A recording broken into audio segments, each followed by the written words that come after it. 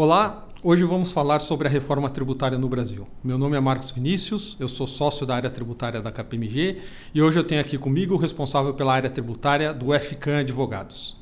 Olá, Matsunaga. Tudo bem, Vinícius? Tudo bem. O sócio da área tributária da KPMG no Brasil, Marcos Vinícius, convidou Marcos Matsunaga, do escritório Ferraz de Camargo e Matsunaga Advogados, que é especialista em tributação, para um bate-papo sobre a reforma tributária no Brasil.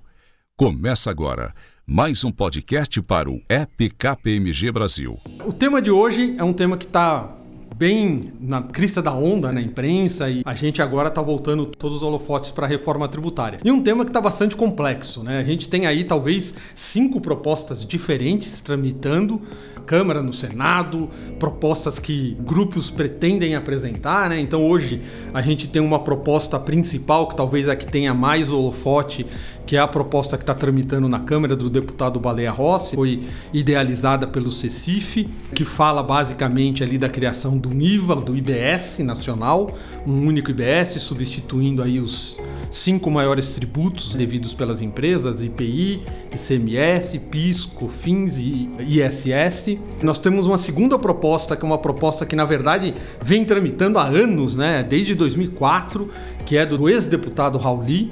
Essa proposta ela renasceu no Senado e agora está andando paralela com a proposta principal lá da Câmara, que também trata de um IVA nacional, mas extinguindo uma quantidade maior aí, né, de tributos, né, algo em torno de 7 a 8 tributos.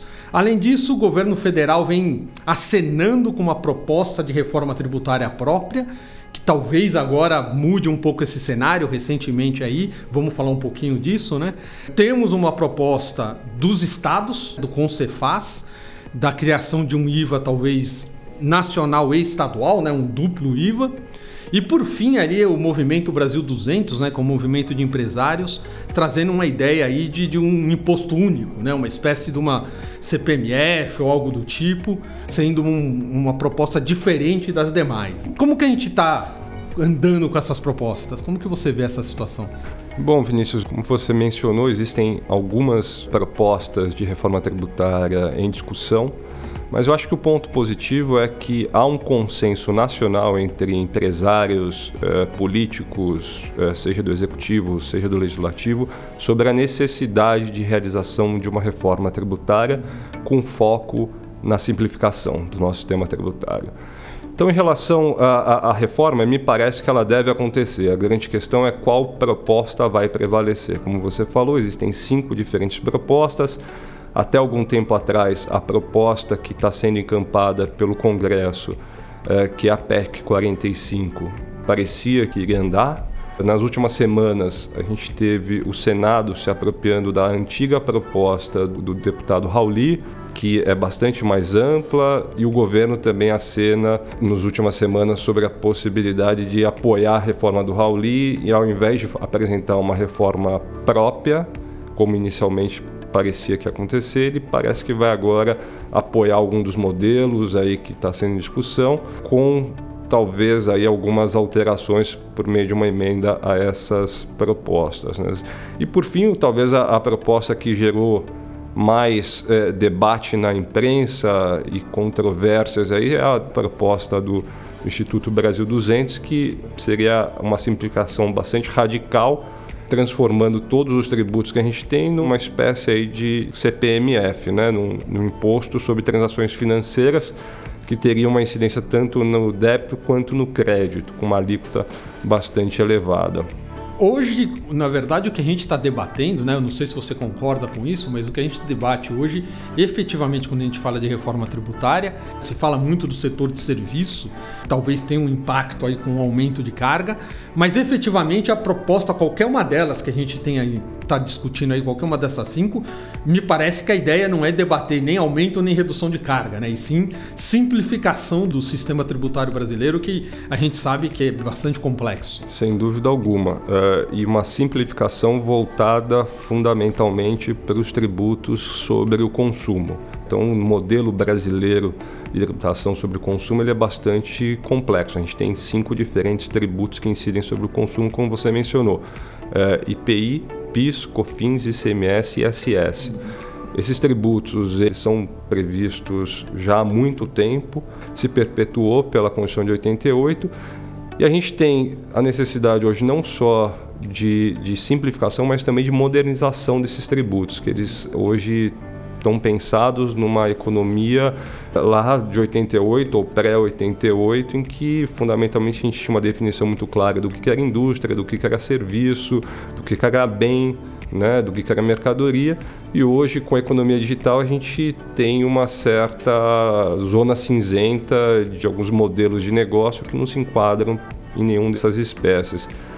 Então a gente também, além de simplificar, tem que modernizar a nossa base de tributação sobre consumo, né? Ou seja, essa dificuldade não é só o Brasil que está enfrentando, né? Acho que o Brasil está talvez num momento ideal para debater esse tema, já que também estamos pleiteando agora, né, a entrada do Brasil na OCDE. Vem a calhar, né, essa questão da reforma tributária também com esse outro fator da economia digital e como tratar essa nova economia, né? Sem dúvida alguma. E aí a gente falou bastante de tributação sobre consumo, mas existe também, aliado a isso, então esses são dois pedaços que entram nessa equação de reforma tributária.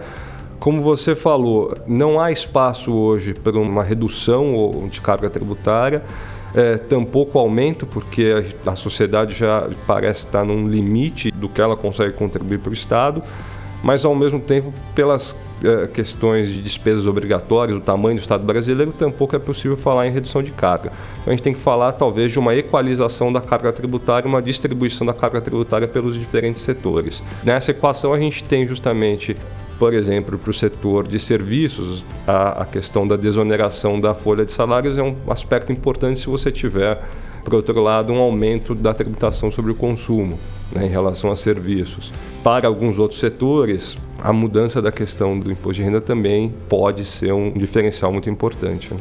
Então você vê que a vida de quem atua na área tributária tá fácil. Você tem 5 reformas dos impostos de bens e consumo, você ainda tem uma discussão sobre a mudança do imposto de renda, uma discussão sobre a desoneração da folha, né? Então, quer dizer, não tá simples navegar nesse universo do que pode acontecer, né? E no meio de tudo isso, a gente não pode esquecer que cada uma dessas propostas, elas possuem implicações legais e constitucionais. A gente tem na Constituição de 88 cláusulas pétreas que proíbem algumas mudanças, por exemplo, do Pacto Federativo. Então, todas essas propostas de reforma tributária, na medida que elas forem sendo refinadas, a gente tiver um texto legislativo que nos possibilite ter uma maior visão dos impactos, certamente a gente tem que fazer uma análise aí sobre a possibilidade ou não dessas reformas terem alterações nesses princípios constitucionais. Eu acho que existe um consenso nacional sobre a necessidade de reforma do sistema tributário.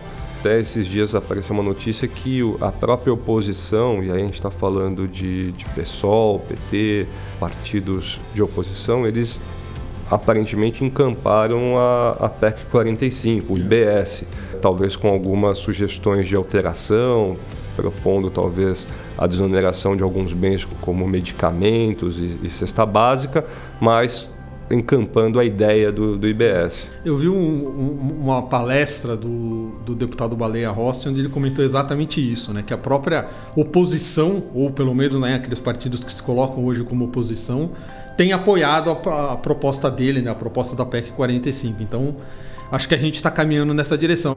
E você sabe muito bem que em matéria tributária, especialmente, o diabo mora nos detalhes. Então, a gente tem um consenso sobre a necessidade, mas quando os atores forem efetivamente debater os detalhes... Eu concordo. Meu único receio é exatamente esses detalhes, que no final do dia, ao invés da gente atingir a tão sonhada simplificação, a gente cria, na verdade, um sistema novo ou um tributo novo para conviver com o caos que a gente já tem dos tributos atuais, e isso seria o pior cenário, talvez. Eu acredito que ninguém quer isso. Ninguém está indo nessa direção, mas esse é meu grande receio, né? E pensando do ponto de vista de direitos constitucionais, a gente tem que... algo que me traz alguma preocupação é a ideia, tanto que foi trazida pelo Instituto Brasil 200, como parece que é encampada por alguns setores do governo, sobre a criação da CPMF com a possibilidade de aumento dessa alíquota. Se fala inicialmente de uma alíquota menor, mas que poderia ser ser alterada e ser aumentada no futuro. Isso é um instrumento legislativo muito perigoso, porque a CPMF é um tributo que é regressivo, ela tem efeitos econômicos bastante complicados em alguns setores da economia. Ela induz alguns efeitos, como você começar a ter uma tendência à informalização da economia. Então, eu acho que tem, de novo, a gente não tem ainda detalhes sobre essas mudanças que virão, apenas o debate de ideias. O que tem mais de concreto é a proposta do Rauli e a PEC 45, mas essas novas ideias a gente tem que olhar efetivamente como que isso vai ser colocado para que a gente possa debater com mais propriedade os efeitos dela. E a grande questão que eu acho que passa pela cabeça de quem atua na área tributária hoje é o que eu já deveria estar fazendo, talvez, para tentar me antecipar os efeitos de uma dessas propostas. E talvez seja difícil ter uma resposta, na verdade, para essa questão, até em função da quantidade de propostas que estão na mesa e da incerteza quanto aos detalhes do que cada uma efetivamente vai trazer. Mas acho que as empresas já podem começar a pensar que se a gente está indo por um modelo de um IBS, de uma tributação no destino, eu tenho que começar já a olhar para a minha cadeia de suprimento, para onde são meus clientes. Deve ter uma mudança significativa aí na forma como eu apuro meus tributos, na minha carga tributária. De outro lado, quando a gente fala do imposto de renda, eu preciso pensar, se eu sou uma empresa que tenho como característica remunerar o acionista pela distribuição de dividendo, e uma das propostas dos impostos de renda talvez é a linha da tributação do dividendo com uma redução da alíquota corporativa, como isso vai impactar. Então acho que alguma coisa já dá para ir fazendo, pensando aí na cadeia de suprimento, onde estão meus clientes, do ponto de vista do imposto de renda, questão de dividendos, mas é difícil você, na verdade, simular cenários hoje com tanta incerteza, Bom, queria agradecer, Matsunaga, esse bate-papo que a gente teve aqui. Acho que o tema é vivo, Cada semana surge uma novidade. A ideia é talvez a gente fazer outros podcasts sobre o tema conforme essas propostas avançam e a gente tenha novidades para discutir. Com certeza a gente vai ter aqui o escritório FCAM com a gente para esses debates futuros. Legal, Vinícius. Obrigado pelo convite e vamos aguardar as novidades. Obrigado. Você ouviu Marcos Vinícius, sócio da área tributária da KPMG no Brasil, e Marcos Matsunaga, do escritório Ferraz de Camargo e Matsunaga Advogados, em mais um podcast para o app KPMG Brasil.